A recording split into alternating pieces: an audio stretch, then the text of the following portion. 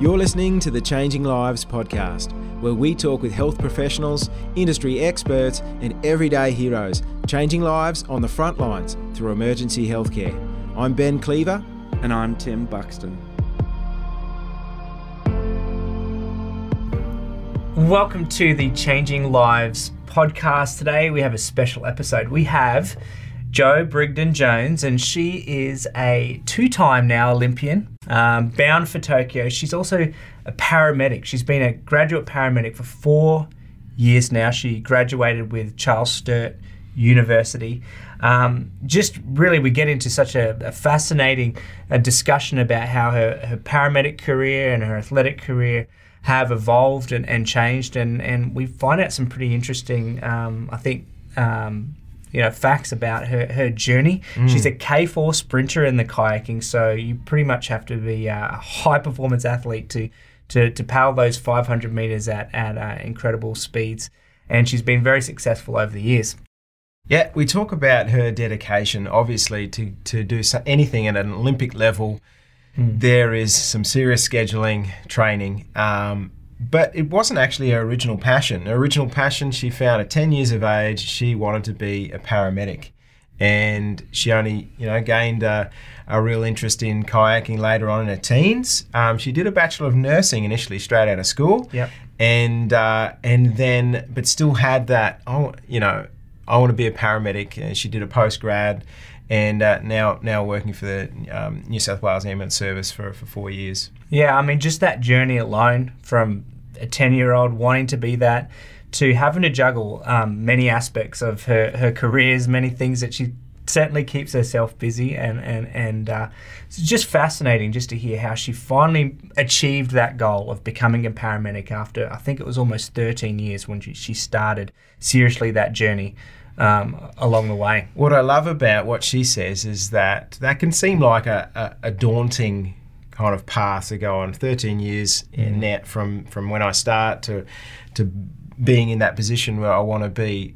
Wow, that's a long time. But Jo actually really embraces and appreciates the life experience, and she talks about this towards the end as an advice to students is she's brought her life experience in sport, nursing and everything into, and she feels like that it's made her a better paramedic, and her advice is to not rush things. Yeah.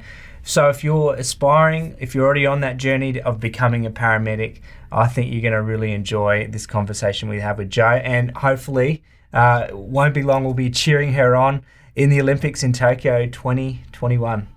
Let's get into it.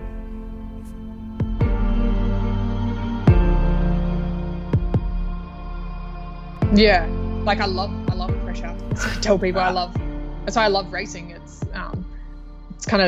It's a skill I guess I've developed along the years to then, love racing and being able to get the most out of myself and to be consistent in racing. But yeah, having those feelings and emotions before a race, you can't really replicate them many other times. But I feel like sometimes I have replicated them when I'm on the job as a paramedic. So like I said, those bigger jobs where you feel the pressure, feel the tension, but yeah, I can, control my emotions, set that aside and just focus on the skills at hand, what I need to do. And then if you have a good outcome for your patient, that's pretty satisfying. Yeah.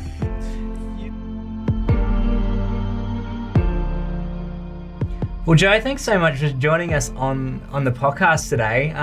Now, you're a paramedic for 4 years with the New South Wales Ambulance, and it obviously wasn't your first career choice. Coming out of school, I think you obviously came out as an athlete, and we'll talk a bit about how you got to becoming a paramedic. But this time, right now, you were supposed to be in Tokyo. You're supposed to be getting ready to compete. I don't exactly know when the games were, but I think it was this summer, June, July, right? Yeah, next month. Next month. And obviously coronavirus came and really impacted that. There was a time when we didn't even know if the games were going to still go ahead or not. Can you take us back to that moment, that experience that you had where everything was kind of up in the air, and here you are kind of left with your dreams of competing again at the Olympics kind of up in the air? Yeah, so thinking back to March, it was a crazy 2 weeks for us. So our national championships, where we raced in March, doubled as the final Olympic selection trial. And we were lucky enough to squeeze it in because after that weekend, that's when they started cutting all events, over 500 people. So we managed to squeeze in our Olympic selection trials. And from that, I knew that I'd qualified onto the team, but they didn't officially announce our team yet because it had to get ratified and there was a few processes to go through. So kind of knew in the back of my head that I was going to Tokyo, but we kind of had to keep it on the down low, keep it quiet. And then that's when kind of coronavirus really exploded here. Yeah. And it was just a crazy couple of weeks because I was working just 2 shifts a week as a paramedic at the time. I live in Sydney and our main base for our sport for kayaking is on the Gold Coast. So often I'd travel to and from Sydney up to the Gold Coast a lot of the time so I could train with my teammates. But with the, travel restrictions coming in place, the potential of the borders closing for Queensland, it was kind of decided that I needed to relocate to Queensland. So I got about 5 days notice. So I spent all weekend packing up my apartment, try to put it up for rent, hoping someone would move in because I was going to have to move to the Gold Coast for 4 or 5 months before the game. So that meant I had to take leave without pay from work. So I was trying to rent my apartment out just to make a few extra dollars a week. Wow. I was at work just finishing up my final shifts, saying goodbye, thinking, won't be back to Sydney for a while. Wow. And then I got a phone call from our performance director saying, don't come to the Gold Coast. Looks like the Olympics are going to get postponed. Stay put. And then the next day, the International Olympic Committee officially called it off for this year and said it's going to be next year. So went from all that to then talking to work about going back full time and staying in Sydney. And Well, how did that make you feel? I mean, like the selection process itself is not an easy one. Is it kind of like, top 3, 1, 2, 3, you get selected like in a swimmer, it's fastest, or it's a bit different in our sport because we've got team boats like different events and things. So for us at nationals, you could get an automatic spot by just finishing certain places and meeting performance standard time. So I got onto the team through that way. So I knew my spot on the team. And then if there was a few discretionary picks from the selectors. So based on past performances or, different results. So it can still be quite anxious, not really knowing, really. Yeah, there was a few people who didn't know until they got a phone call a few days after racing saying had been selected, and then you get some people who miss out as well. So that emotion, I'm just thinking the emotion of getting on, finally getting there, and this is like your second Olympic Games, but you first qualified in 2012, so you've been doing this for achieving high levels for quite some time, and you finally made it. What was it? What did it feel like? I can imagine the emotions of that up and down. Yeah, well, to qualify for the team, I think it's a massive achievement. I was very proud of myself, and like you said, it was 8 years since I qualified for my last Olympics, and you think about how much work and effort and time and everything you put into it, the massive roller coaster you go through just to get to that point. So massive relief, massive set of emotions, being proud of myself and being excited and thinking about the next few months, what's to come, and actually getting to Tokyo. But then having to put all of that on hold and have a completely then different set of emotions because we basically have our every single day up until the Olympics planned out. So we had the next 4 or 5 months from March planned till the Olympics, where we were going to be, what training sessions we're going to do. We went to go to Europe in May to race at the World Cup. So much was planned, and then all of a sudden it got turned on its head. So then you're just going through a whole other range of emotions. And for me, it kind of almost felt like grief when the Olympics got postponed. That just massive loss of something you can't control. Wow. It's kind of hard. I felt selfish at first because, it's just the Olympics and it's just still going to be on next year. Where other people are going through a lot more. But it means so much to us because we put so much time and effort into it. It's a massive goal for us. So to have that taken away from you and everything change, our whole training set up so our coaches weren't allowed to coach us anymore. Had to go then training by myself, set up a gym in my garage. So you lose your squad. Everyone had to, you can't train together. Massive range of emotions for all the athletes all around the world. You say just the Olympics, and it can feel like that to us watching at home. It's like, oh yeah, Olympics is on. That's nice. Oh, it's off now. But for you, the dedication, and over years and years to get to a certain point, and then suddenly it's taken away, and of course not just taken away, but then you find yourself on the front lines as a paramedic in a worldwide pandemic. What can you tell us a bit about what that was like and what it's been like since? Yeah, it's been really interesting to see it, I guess, progress and evolve. So we'd obviously heard about the virus in China, and then it started to spread. But I guess you almost have a disconnect between it when you think, oh, there's a health issue going around in the world, but it's not quite here in Australia yet. So I think when I went to my first job where it was related to coronavirus, you're like, oh, this is here. Like, because you spend time reading about it. Our organisation started to put out specific protocols, how to deal with the virus and what we needed to do if we came across a case. So you're reading about it, but it's kind of not really sinking in because you're like, oh, yeah. And then it comes to the time where you actually need to deal with it. You're like, oh, wait, okay, what do we actually need to do? So it was that realization of like, oh, it's here, it's happening, and it's in Australia now. It's, bigger than, what we initially thought, and we now have to start dealing with this. So yeah, it was interesting. And then I guess straight away it was kind of like, things were changing every single day. So I think it started with travel. People were traveling from China. That's the people you had to look out for. And then it was like, Iran and USA. So all the country, like the hotspots were changing. So our protocols were updating like every single day. So you had to keep on top of it and, stay refreshed in the different signs and symptoms you were looking for. So that evolved, but now it's kind of second nature. You kind of know your protocols. You go into every job prepared.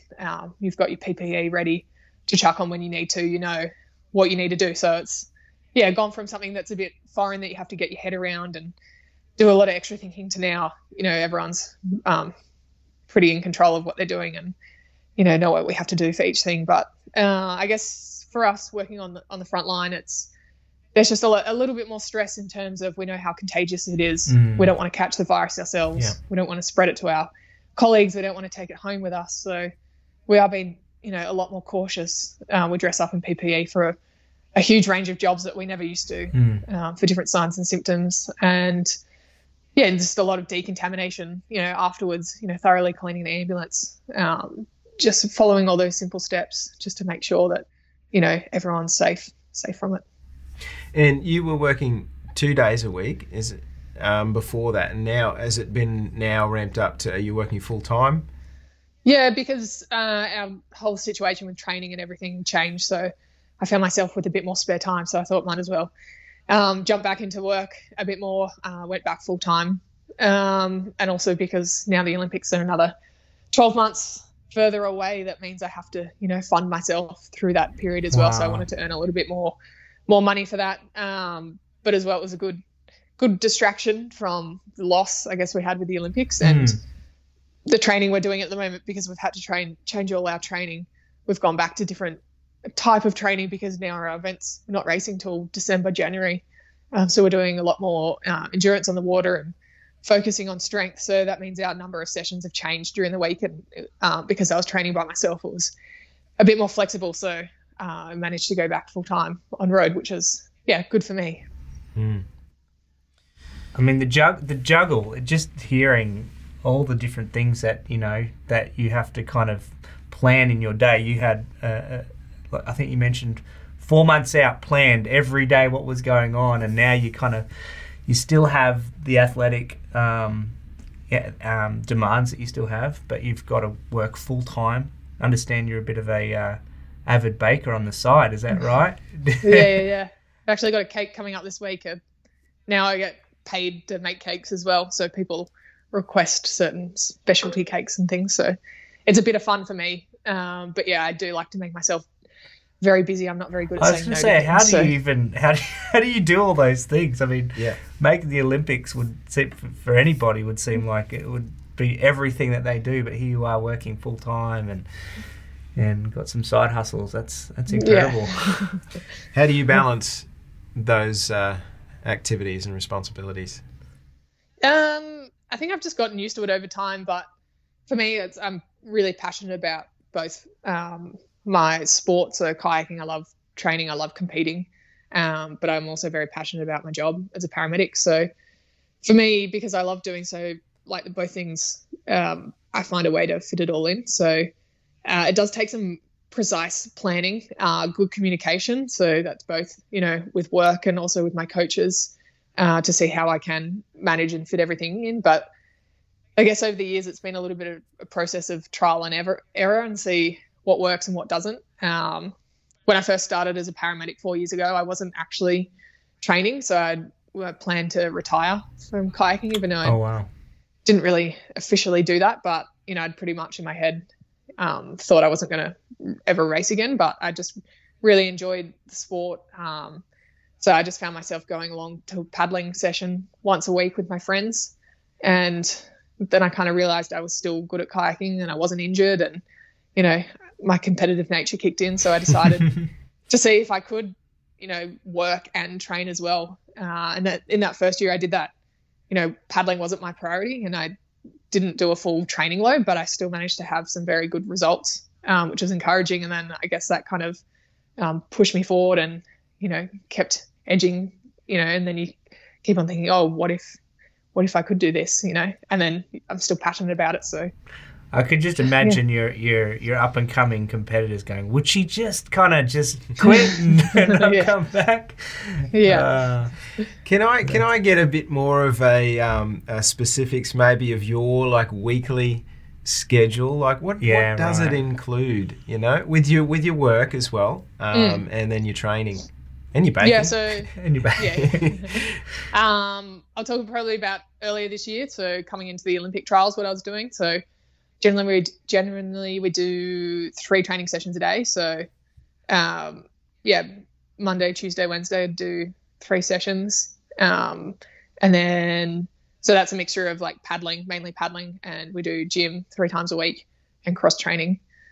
And then with my work, I was alternating between a Wednesday night shift. We do 12-hour shifts. So I'd either do a Wednesday night shift or a Thursday day shift starting at 8 a.m. So if I did a Wednesday night shift, I'd sleep till lunchtime and then train in the afternoon. Or if I did a Thursday day shift, I would jump on the water at 6 a.m.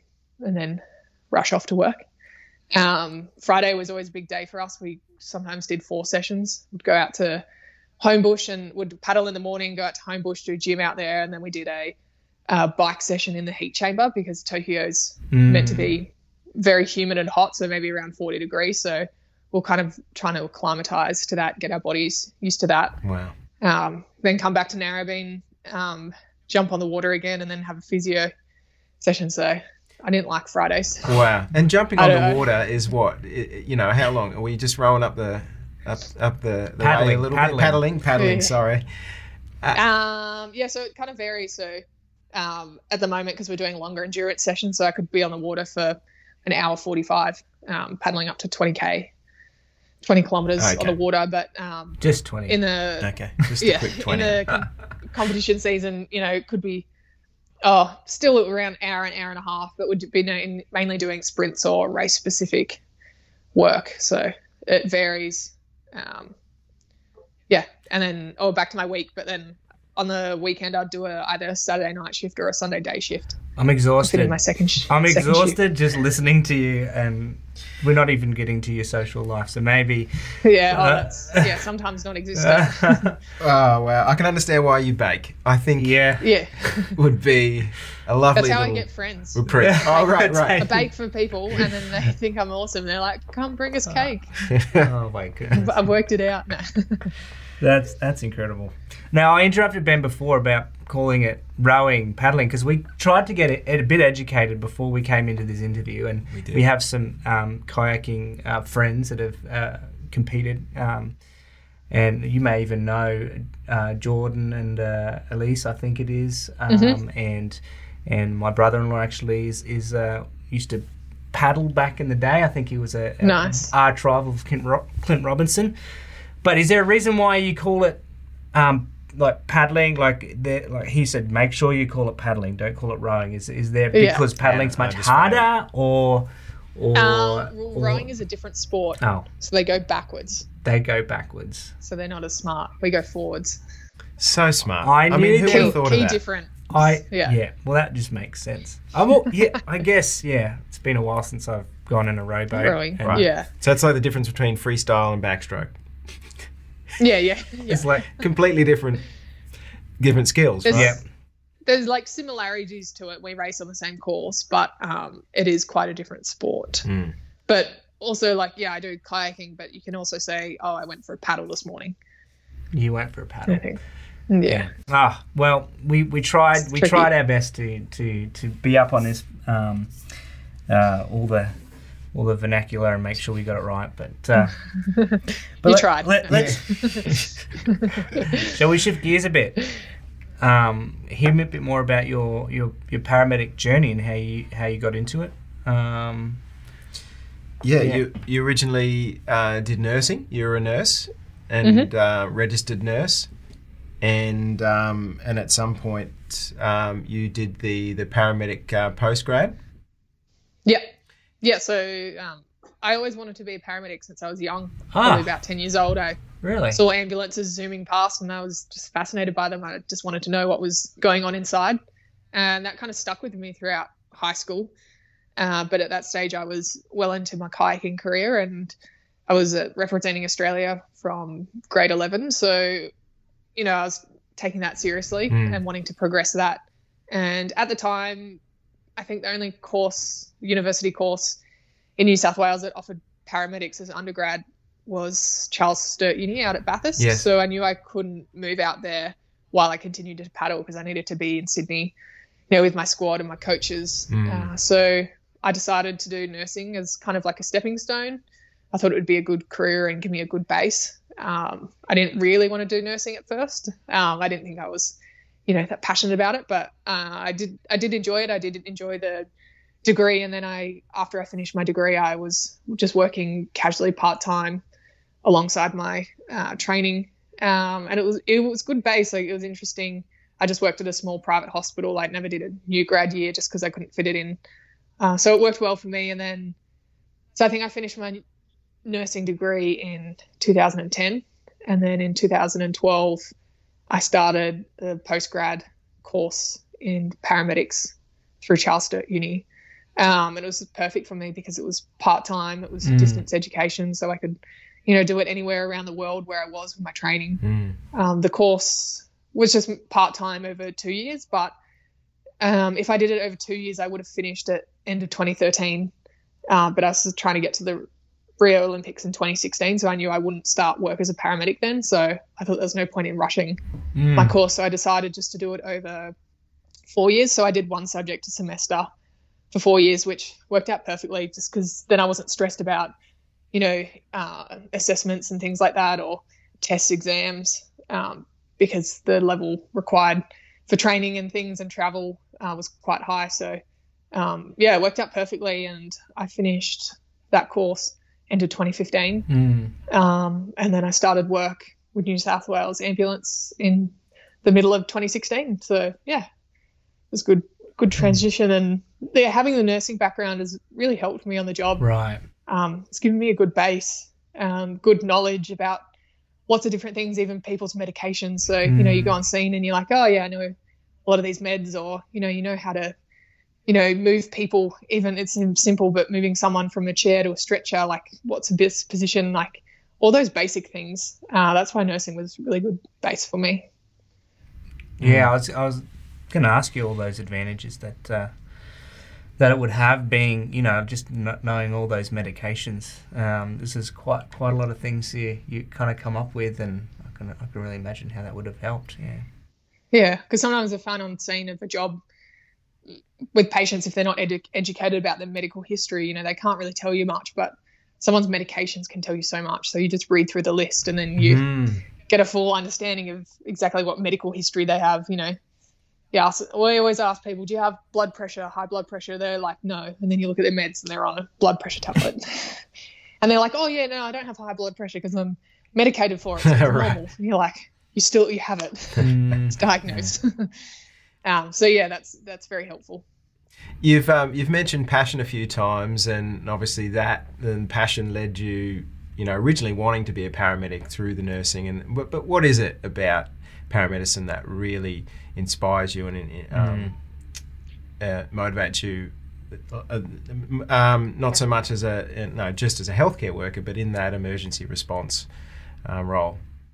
I think it's cool. Like, people don't know that they're going to call an ambulance that day. They can't, foresee the future, and things pop up and people are left in difficult situations. So to be able to help people when, they're not having a good day, and, people don't want to call an ambulance, it's not what they want to do. They don't want to end up in hospital.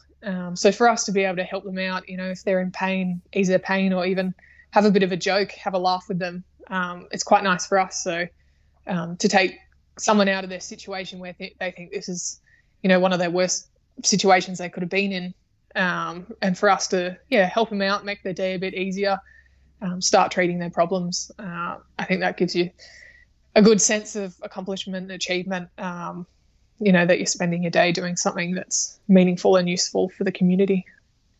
Is there any particular story, or is there anything that you could say that stands out that you think of when you really felt like, oh man, that just, I'm so proud of being a paramedic on this day? Yeah, I guess so. I guess some of the jobs I actually really like the most are even just going to the old nanas and poppers who are like lovely, they might have had a fall and they're like not even injured or something really minor, but meeting like when your patients are lovely, like it makes such a big difference. And just being able to have a nice chat with them, maybe even learn about their life. They've got so many stories to tell, and just that connecting with people. I find those jobs like sometimes really nice. You often walk away with your partner after and being like, oh, I love that job, or like that patient was awesome. Like they're probably some of the jobs that give you those best feelings, like without even doing much. It's just that human connection. And might help them. It's probably for us, it's wasn't that hard to help them if there wasn't much going on, but they really appreciate it and things like that. So yeah, I find those jobs pretty cool. I do also like the bigger work, when the pressure's on and we've got a patient who is sick and things like that.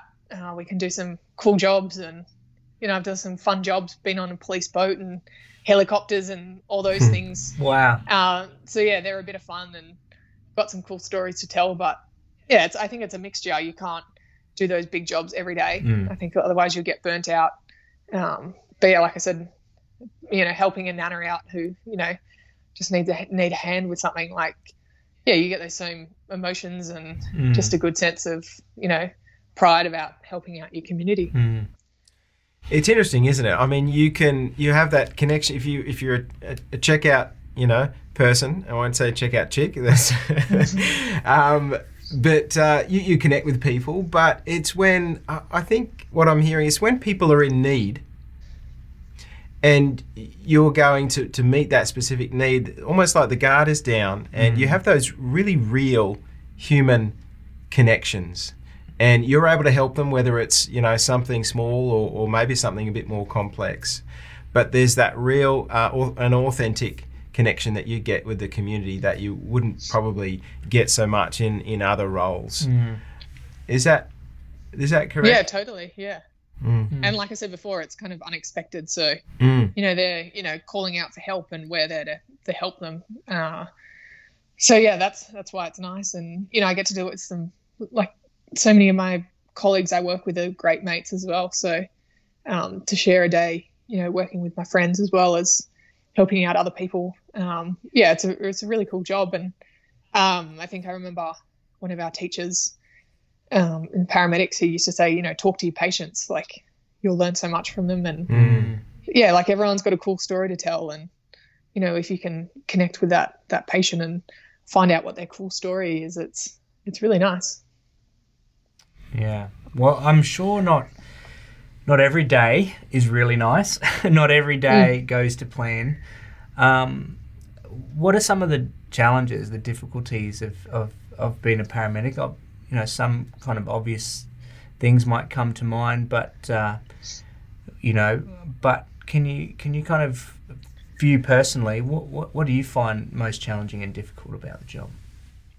I think sometimes when you don't get treated with the respect. So there's patients where, whether they're under the influence of drugs or alcohol or mental health, because they're not thinking in the right way.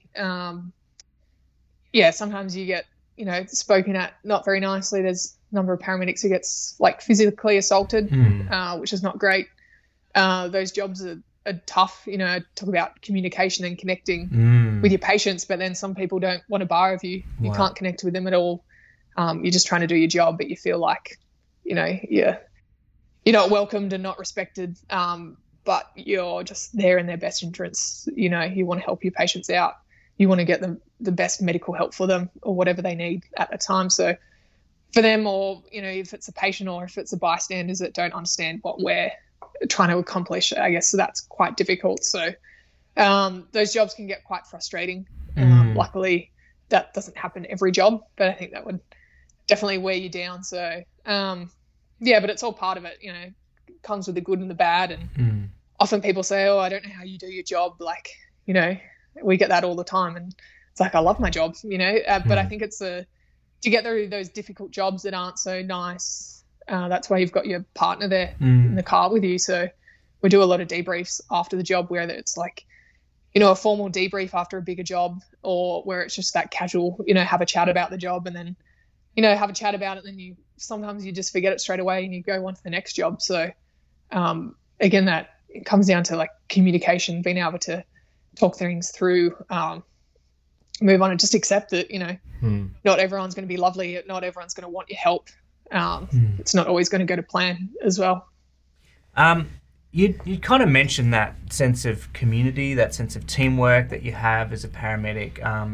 Have you kind of felt like that's been something that's been carried over or experienced as well? Like the similarities being a part of a rowing team and going kind of into battle together, I guess, for want of a better phrase. Or a paddling team. Or a paddling team. Oh, here, see. Yes. I gave him a hard time for saying paddling. I needed to do that. That's all right, Tim. What's that experience like in both your careers, you could say, athletic and paramedic career?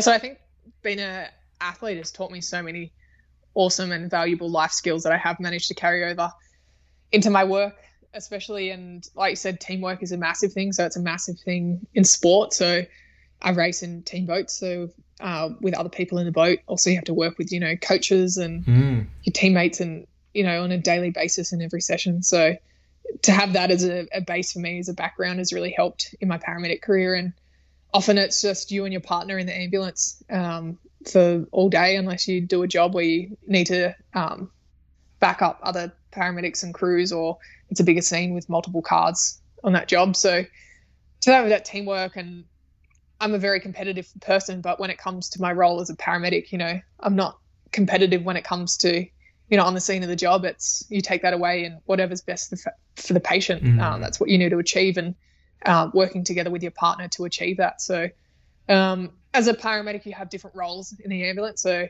we have a treating paramedic and a driver, and you swap over every day. Like each day you alternate. So you have different roles within that, but you kind of learn how to work with each other. If you're treating, you might need a bit of help to do a few of the skills and things, or if you've got a sick patient, to speed things up. So you work together to achieve that goal for the patient. And also, on the scene of a bigger job where you've got multiple crews, maybe multiple patients, you work together to achieve what you need to. So it's good to have that. And sometimes you need to step up as a leader. So learning how to be a leader in sport and carrying that across into paramedics as well. So often, because I'm a qualified paramedic, so we often have trainee paramedics. So I'm their mentor, basically teaching them on the road how to paramedic, which is, a test of patience as well. But also you have to be a leader. So, you need to step up at multiple stages and, make decisions, critical decisions about your patient. And you kind of need to take charge. So being able to have the confidence and be able to, direct someone, whether it's your one partner or if it's multiple people, and seeing, how you're going to work together, how are we going to achieve the best outcome for the patient. And then as well, I find that another similar skill is, performing under pressure. So in sport, I race in front of thousands and thousands of people, and I put a lot of pressure on myself because I want to achieve success. Sure. But even just lining up on a start line is, it's quite nerve-wracking. Yeah. There's so many thoughts and emotions going through your head. But that's why we do so much training, is to learn how to, cope with that and to deal with that and to be able to race and perform to your potential every time. But I also see that quite similar as my job as a paramedic. So, when you are going to those patients that are very, very sick, you put pressure on yourself because you want to, do the best for your patient. You want to be the best paramedic you can, so your patient has the best chance of, survival. Wow. So it's almost, people can get a bit rushed or stressed and things like that, but it's, bringing it back to the basics. So for those sickest patients, you're just thinking about the basics, and that's what we do in paddling. In a race, you don't want to get, too stressed. You don't want to think about the outcome already. You're just thinking about taking one stroke at a time. And in the job as a paramedic, we're going through our ABCs constantly, repeating that just to make sure, because if the patient's got blood pumping around and got oxygen going in and out, then, that's a good thing. Wow. That's a really good comparison, complementary. Great insights. Yeah, breaking it down to the fundamentals. And you certainly don't shy away from pressure in your life. No. Is that something that really drives you think, that pressure point, even though it's an anxious kind of position to be in, but it's almost like it sounds like you've designed your to thrive in those sort of pressure situations. Yeah, like I love pressure. That's what I tell people. That's why I love racing. It's it's a skill, I guess, I've developed along the years to then, love racing and being able to get the most out of myself and to be consistent in racing. But having those feelings and emotions before a race, you can't really replicate them many other times. But I feel like sometimes I have replicated them when I'm on the job as a paramedic. So like I said, those bigger jobs where you feel the pressure, feel the tension, but I can, control my emotions, set that aside and just focus on the skills at hand, what I need to do. And then if you have good outcome for your patient, that's pretty satisfying. Yeah. Joe, you've worked as a paramedic now for 4 years, and as you said, you go back to the fundamentals every time. So is it still a challenge for you though, going into situations, because I assume it is, because it's largely unknown, right? Yeah. So it's a dynamic environment we work in. We don't ever really do the same job twice. There's always differences to it. So, you've got challenges to actually where the patient's location is. They could be easy in the kitchen floor of their house, or they could be down a bush track. You've got those complications, but also, you've got different bystanders around. Some are helpful, some are not helpful. And patients react differently. They might have different injuries or illnesses and different complications. So you just have to be so aware of a lot of different things and keep reassessing, just because every job's different. Everyone responds differently to things. So it's a challenging environment, but that's why it's exciting as well, just to come up with, different strategies to deal with different things. And you've kind of got to be a detective as well, just to figure things out along the way. So it's kind of fun drawing on multiple different skills every day. Wow. I mean, it sounds like we could, talk to you for a lot longer. Unfortunately, our time is running out, Ben. You've got a schedule to keep to. But before you go, is there any particular advice? I'm sure there's lots of people listening right now, students, people that are contemplating a career as a paramedic. They're probably going to be pretty inspired just hearing from you and your commitment and your passion for it. Is there any advice you'd want to give to them as they, venture on that pathway to become a paramedic? Yeah, I think, for me, it's always, I set myself goals. So if your goal is to become a paramedic, it's work out the best way for you, how to get there. So, right. Doing the standard uni course might not be for them. Like I said, it's, I did nursing first and then got into paramedic. So there's lots of different ways to achieve your goal. The career as a paramedic is awesome. So, but it's not, guns blazing, lights and sirens, big jobs every single day. We do a lot of low acuity work as well. So we're not rushing people to hospital all the time. So yeah, it's probably not as full on. Well, I say that because I don't get stressed that much, but, yeah, you do have your big jobs and you do have your jobs that, you don't require too many interventions, but it's a good mix. But being a paramedic is awesome. You work with so many awesome people. So I love it. So it's definitely worth taking the career steps to get there. I'd say, don't feel like you have to rush to get there. I feel like having life experience is very important. Just because a lot of the time when you're on the job, even the difficult situations where you do have to talk to people, like your main tool, I guess, for treatment is talking to people.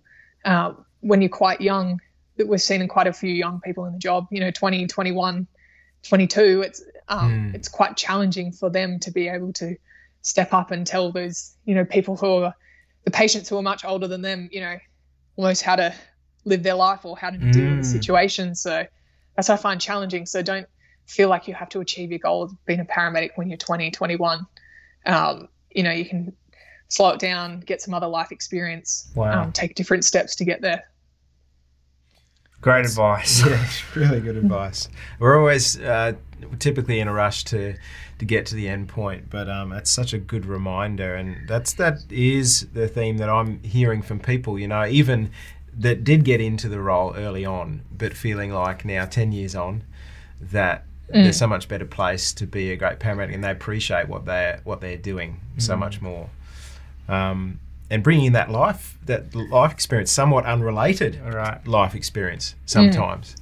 Yeah. Life takes us on those turns and unexpected kinks in the road, and I think if you've got a passion for this sort of work, don't disqualify all of that stuff happens, because at the end of the day, this is a human to human work, right? And you're meeting people at the worst times sometimes of their lives, and to be able to bring all of that, you as a human, not as a robot, you as a human paramedic, to be what they need at that time is really what you're there for, isn't it? Yeah. Well, I think we've exhausted all of your time.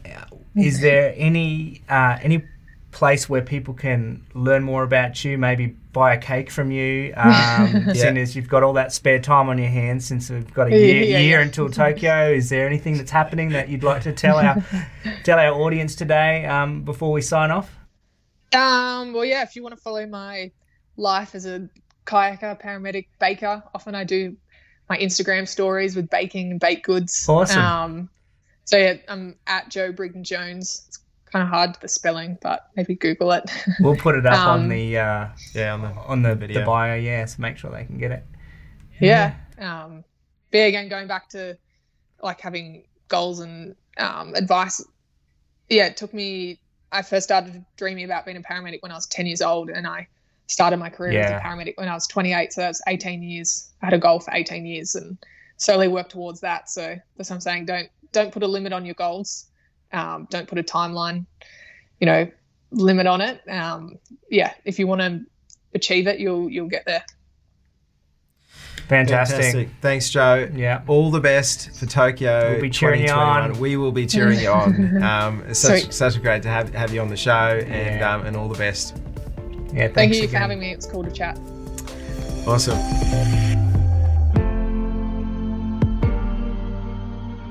Thanks for listening to another episode of Changing Lives, brought to you by Australian Paramedical College. If you're enjoying our podcast, please consider rating it, leaving a review, or sharing it with a friend. And don't forget to subscribe to stay tuned for all future episodes. Did you know we're also on YouTube? Search for Changing Lives Podcast and you can watch our episodes in HD video, see the studio, and put a face to a name. Speaking of studios, this podcast was filmed, recorded and produced by Make Media Studios. Special thanks to our audio-visual engineer and editor, Jose Biotto. And as always, it has been great to be with you. Until next time, don't stop changing lives.